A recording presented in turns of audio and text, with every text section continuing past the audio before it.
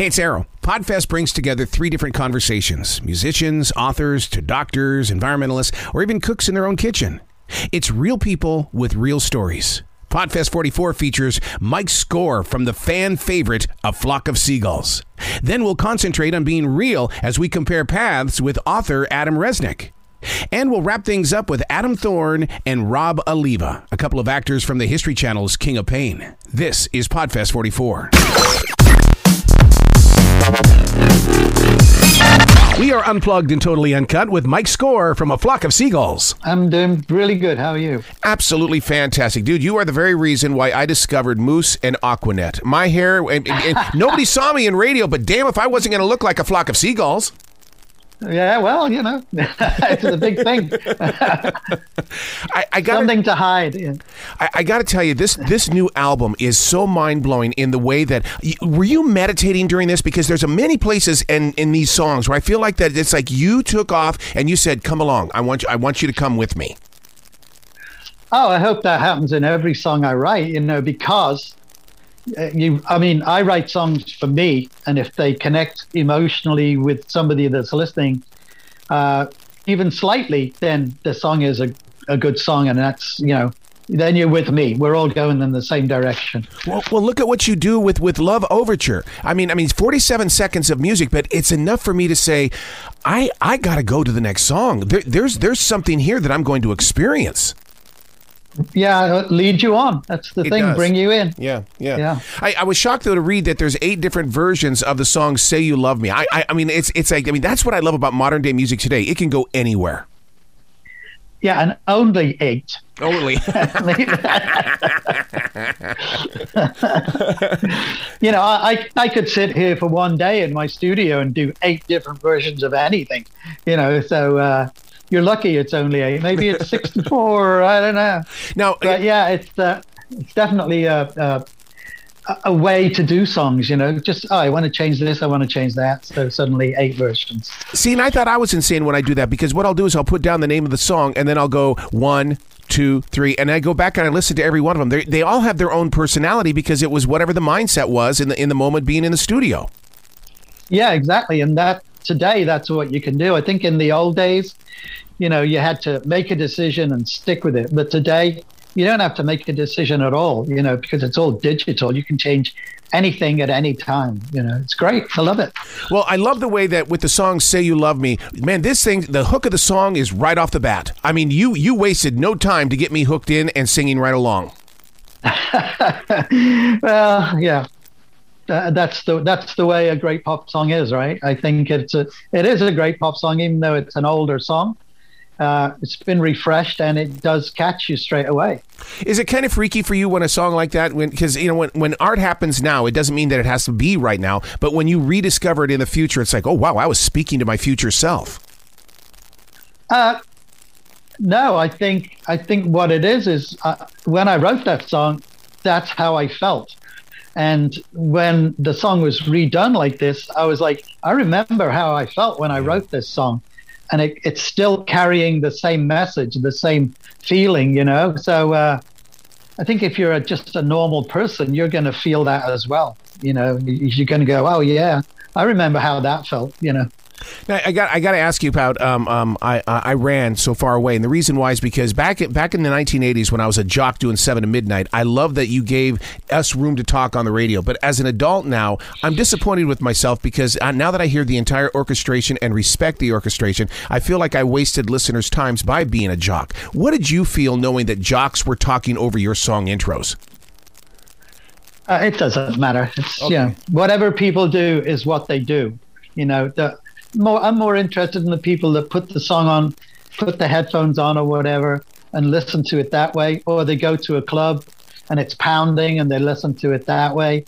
As long as it, like you say, draws them into the song and they experience that little story for 3 or 4 minutes, that is where we want to be. Wouldn't you say, though, that A Flock of Seagulls helped usher in the real EDM movement? Because the way that your beats were, I mean, it was like, if you compare them to today's beats, it's like, wait a second, there's got to be a connection to A Flock of Seagulls here. I think so, yeah. I think, you know, that my brother was a real pounding drummer, you know, not complicated, but thumping. So I think that's why people like in the 80s would dance to Iran and Space Age. And I think that carried through as the people, as their kids or whatever moved into EDM after listening to that. They went, this is the kind of beat we want, the heavy drum beat. And, when you're into dancing and stuff like that, get that big beat and whatever you put on top of it, electronics or whatever, a catchy vocal, and that's what people are going to dance to. They don't dance to the lead singer, they dance to the drums. Speaking of catchy things, the story of A Young Heart. This one has a very big global appeal to it. Were you thinking global when you were putting it together? You mean on the orchestral album? Yes, absolutely. Always thinking global, I never think of... when I write, I think of me. After it's written and it's recorded, the world has to hear it. So we're thinking global, but still personal, if you know what I mean. Because the story of A Young Heart, people should understand. If it's done in a massive way, that's fine. If it's done in a tiny way, that's a different thing altogether. Have you ever gone back to share the stories of the experience? And the reason why I bring that up is because my last two works of music, I went back there and I felt like that I was interrupting somebody else's interpretation, but I wanted people to know why the song was written, why I chose as a producer inside that studio to do what I do. I want to hear your story of why you took chances on it. Which are you talking about? Specific song or the album? Just any song, because I mean, even if we went back to Iran and just to hear your version of why the song was laid out and why this happened in a song. It says, "I'm so addicted to this story." Share your story, or someone will write it for you. Okay, so Iran was we had a little rhythmic thing going at rehearsal. And then we went somewhere and I saw a picture which was a flying saucer chasing two people, something from the 50s. And I went, what a great picture. That would make a great cover, And so not only that, things happened to me in like twos. We'd also just seen a band called Fisher Z or Fisher Z. And they had a song called Iran, and it was their standout song. So we're like, we've already got a title. Now we have a cover for our single or whatever, all in the back of our minds kind of thing. So we went back to rehearsal. And with that picture in mind and that title, it simply became Iran. And then I had to make up a story about why Iran, Yep. And that was it. It was the flying saucer chasing the people and the flying saucer coming into view and the aurora borealis, which, we were talking and I was like, I wonder if I could fit that in the lyrics, and everyone, once I'd done it, people went, how did you do that? How did you fit aurora borealis? And that's the kind of thing that makes me laugh sometimes because it's like a shouldn't be that did happen, So I was going to say, but it gave a great visual of the song. Oh, it absolutely did. And then when you put it on MTV, it even gave it more visual, and then people became attracted to it. So, So are you going to put this album out there in the way that you guys will travel from city to city working with local orchestras, or because I want to see this live. I want to experience this album live. I'd love to do it, but we didn't have anything like that for Ascension, although there was talk about it. I'd love to do it, even if it's, say, 2 or 3, with a full orchestra doing that. I don't know how it would be put together. Yeah. But, it would be great to do. I'd love to stand there with my synth and watch an orchestra do all this stuff to my, to Say You Love Me or something like that. So let's hope. I'd hope so. Well, even that song, Never Again. I mean, you talk about a song that's got some great up-tempo-ness. This one's going to be a big hit for you guys because of the tempo. Mm-hmm. Never Again the Dancer, right? Yeah. Again, it's a song just about how I felt at the time, And what I do is I have a little feeling, and then I try and make a little story around that. And Never Again was one of those. I'm walking through the city on my own, dancing on my own. It's like, why am I like this? What a work of art. You got to come back to this show anytime in the future. The door is always going to be open for you, sir. Oh, wow. Thank you. Well, you be brilliant today, okay? Okay. Thank you. Have a good one. Bye. How many times have you walked through everyday life thinking, man, I'm just an oddball freak that doesn't fit in. My brothers and sisters drive me crazy. I don't want to participate with this or that. And you hold it all in. So what would happen if you sent back to those that request so much from you? Will not attend. That's what Adam Resnick did. We are unplugged and totally uncut. I love a book that really paints reality. And this is one of those books that you can't put down because you feel like that, Adam, it's like you're spying on me. Are you stalking me? Because this book is so real.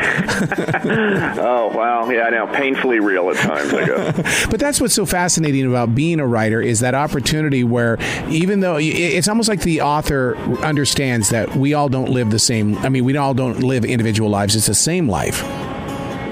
Yeah, for a lot of people, I think that's true. There's a lot of similarities in the way people grow up. For you to write a book like this, in all the things that you've done, was it something that you set out to do several years ago, or you were just pasting through some journals? You went, wait a second, there's a better story in my personal experiences. No, I think it came out of just working in television and in movies that things never come out the way that you had hoped, when you write the script. And I was getting tired of that. And I had been saying, in the back of my mind, wanting to write a book for a while, but you always just keep putting it off. But once I finally decided to do it, it was the greatest creative experience I had because it was just purely just mine. It didn't have to be turned into another product. And when things had to be turned into another product, whether it's a TV show or a movie, that's, usually where the erosion process begins. And this is something that I could keep, I had control of it. I could make sure that didn't happen, at least, for me. Anyway, yeah, so it was something that I've been thinking about for a long time, and I was glad I finally did it. Was it fascinating to be able to write your own rules, to be able to, I always call that the Hemingway, and because Hemingway just did his own thing, and with a book like this, I can't help but sit there and go, he's just telling me what life is like. It's almost like the different regions of America. You are letting me into your section of the country. Yeah, I mean, good. Well, I'm glad it felt that way. It's something that, look, you have to be careful. I mean, it was. I wouldn't say it was easy to write, but it came easily, and I didn't overthink a lot of stuff. It was just literally what I was sort of feeling. It wasn't. It was. I know, it came very naturally, and I had to describe it. There wasn't a lot of strategy. I just wrote what I wanted to write. The chapter that hooked me immediately is when you were talking about your first love at 8 years old. Are you like me, dude? And to this day, I still see her eyes. I still hear her voice, and you often wonder if your paths will ever meet again. Yeah, I mean, that's true. I'm sure, although I don't think we should meet again because we'd probably both be horrified of what the other one looks like at this point. But no, it is something. I think you always carry that around with you. When you write a book like this and it deals with stories of detachment and isolation, do you feel like you're bearing your soul a little bit here to, it's like, okay, is this really the freedom or am I just taking a chance in life? Because authors are basically, we're like trapeze artists. Yeah, I mean, well, I think you just have to be, as honest as possible, and that's not always, sometimes that's hard to do. I had to be careful because I was writing a lot about family stuff, and there are certain things that I just could not cross the line and talk about, so that was kind of a hard line to walk at times. But I still, I think for a while there were some family members and some other people that were not thrilled with with how they were portrayed. Even though I changed everyone's names and everything, but it wasn't enough because they knew that's me, and so that was touch and go for a while. And yet your book brought so much peace to me because in the past couple of weeks I didn't go home to Montana to my father's funeral because of family, and here I am reading about your 5 brothers and their stories and journeys, and I felt like that this guy, if I could sit down and talk to him, he would understand that I'm not such an evil person, and family is just sometimes. No, that's very interesting. So what you just told me about yourself, but yeah, that makes me in a way feel a little better about myself, because I can see doing something like that. Yeah, it's but then it's funny, because then you have friends that seem to have really good families and everyone gets along, but then I don't know, I always find that interesting, siblings that get along, because I certainly didn't experience that, and it's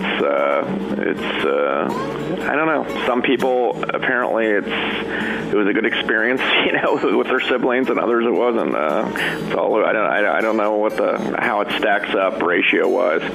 But do you ever, as that writer, though, and you know how we get sometimes with our creative words, where it kind of slips out our tongue, that we'll sit there and we'll go, look, hey, this is too peaceful. I need to spark up some action. So you go start something in a little group, and all of a sudden it's like playing the telephone game. It gets around the room real fast.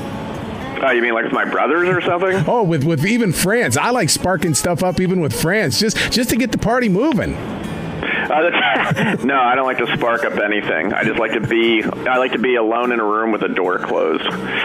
So you're perfect for radio then, dude, because that's what happens in this room. That's right. It's you're probably right. That's true. Yeah, it's just a nice, cozy room that you're in there, and it's right. The walls are padded, and it's really that sounds great. Your honesty about going to school, you're absolutely right. It was like a prison sentence, and yet when you're called into these business meetings, it's like, God, what's worse, being back in school or being in this meeting? I know, isn't that interesting? Yeah, I know. It's well, to me, I don't think there could be anything as bad as school. That was absolutely just the most awful time of my life, because it just felt I just didn't want to be there, and to be. Yeah, I mean, I don't know. I know that some people get, if I was only young again. I never want to be that age again, ever. Yeah, because it was torture. It's almost like when I was 16, it could drive. That was the beginning of freedom for me. And when I was 18, finally, it was free. That was when I was out of prison. So what's your reasons for not liking Sundays? Because I can't despise them. I'm not even going to go to sleep because I just can't stand Mondays. Yeah, that's part of it. Sundays to me, it's interesting. I didn't even remember mentioning that in the book, but it's true. Yeah, I guess I did. But Sundays are. That goes back to school. School starts again tomorrow. I have all this stuff that I was supposed to do that I didn't do, and the pressure of that, and so Sundays to this day just are grim days for me. So I'll sit there and I'll ask my wife, okay, are we going anywhere? Because I think it's time to break out the wine, because I need to escape right now. Yeah, I know. Yeah, I know. Sundays I would just like to be anesthetized or something through the day. And just, once I get to Monday morning, I'm kind of okay. Then I can sort of, get off the mat and do what I have to do. But Sundays can be paralyzing. I'm shocked that in this digital platform age that you have not turned every one of these into an actual picture, like the old days of radio, where you could act out every scene with characters and stuff, where people just live vicariously through your words.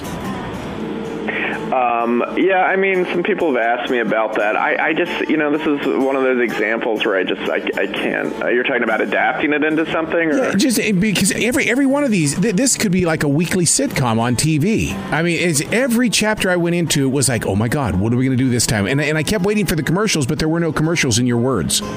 Yeah. Well, no, I mean, if it could be executed perfectly, and which is, I think, nearly impossible, just perfectly cast, and I don't think it couldn't be a network show, because it would have to be, I wouldn't want it to be sanitized at all or sugar-coated, and I wouldn't want it to be sitcom-y. I suppose there could be something, but I never, that never occurred to me in writing a book. I just wanted it to be a book, and in fact, it was a huge weight off my shoulders to think, this is not going to go to a producer who then, sends it around, and then you think about casting, and then you try to find a director. That's where everything falls apart. Now, being that writer and still being connected to that real person, that little artist inside of you, was it easy to have that little bit of a separation between church and state, or does that person inside you still? Because my writer doesn't like the real person. It's like they'll cuss each other out. What do you mean? Just like, in other words, like, hard to write about yourself, or to put it out there now, because all that stuff's been inside you. But no, it's out there. There's some dude in Charlotte, North Carolina, just read about you, man. Yeah, that could be. Yeah, I tried not to think about that either, but it was just like, it's. I guess the fact that it's written humorously, but although I don't think comedically, I just think I'm naturally maybe kind of a character a little bit. So I think that helps. It makes it go down a little easier. But no, I just say it's one of those things where just you have to be yourself, or else you're not writing it the right way. So if you're going to write about yourself, you got to be honest, and so that's what I tried to do. But even in this, I couldn't have done it any other way. It wasn't a choice. It was just instinctive. In this style of writing, it so opens up the door for you to create this next big novel. Do you feel that coming on yet, or is that something that it's like, okay, when it hits, I'll be ready for it? Well, there's possibly a novel. I think the next book I write, I would like just to be a collection of short fiction. That really excites me, and I've been working on some stories here and there. So that's totally Twitter generation, dude. That's awesome. That's exactly what you need to be doing. Yeah, I guess so. Yeah, I guess. I never know. I'm my own worst enemy. I'm not real good at making the right decisions for myself, so we'll see. I love it. Adam, man, I do like the book. It's very relatable, and it's one of those books where you can't put it down, because it's just it's a journey is what it is, and you can't wait to find out what you're actually going through. And the thing is that you really went through it. That's what makes it fun. Yeah, I guess so. Yeah, I don't know. I know. Fun for that. Yeah, that's the thing. It's fun for the reader. It was torture for me.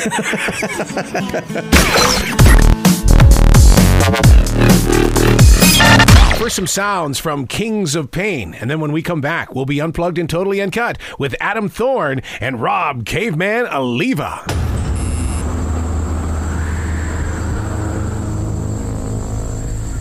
Are you ready to do this?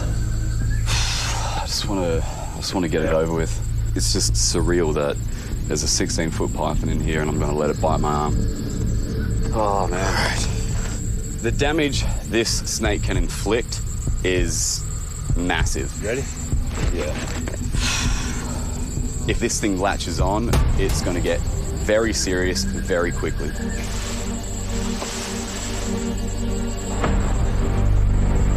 Oh, the head's out. That's a big head. The best outcome is big puncture wounds in our arm that bleed a lot. Worst case scenario, we can die.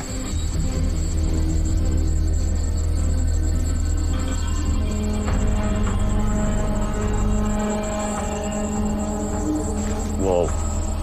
All right. Oh, he's ready to go. Yep. He's looking at me. He's looking at me.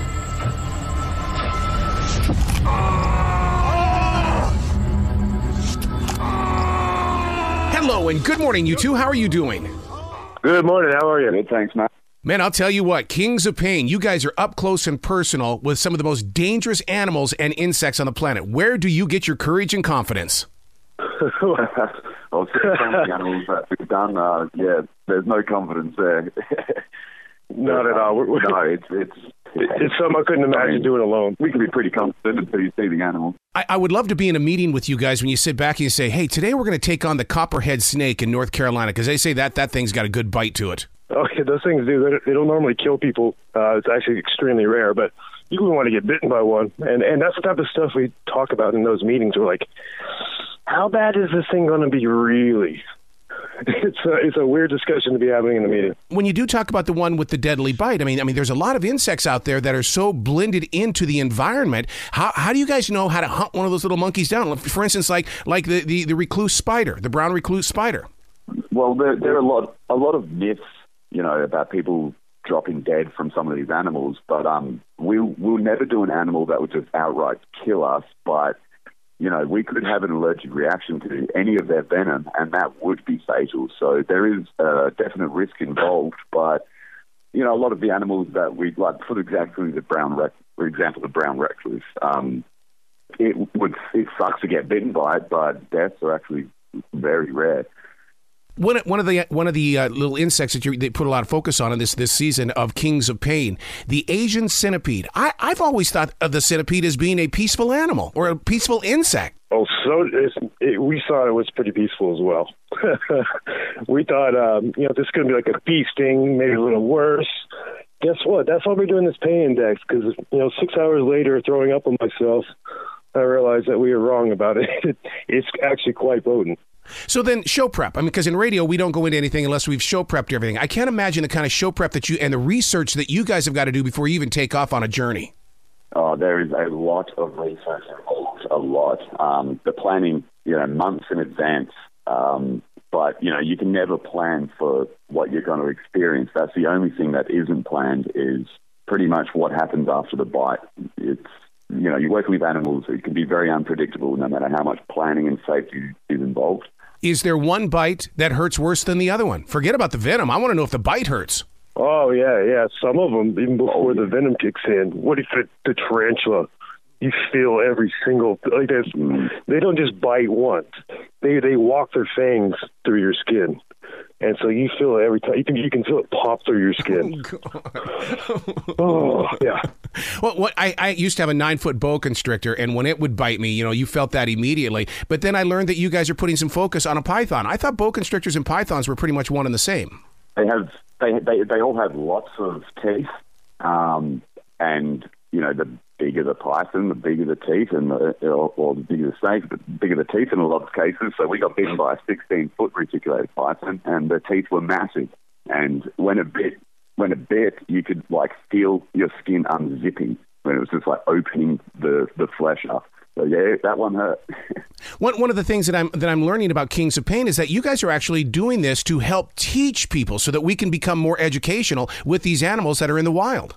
Yeah, well, we got 2 goals with that, and the first goal is, if someone gets bitten or stung and then panics, obviously that's going to make it way worse. And we've seen people do some crazy stuff, like you mentioned, a copperhead.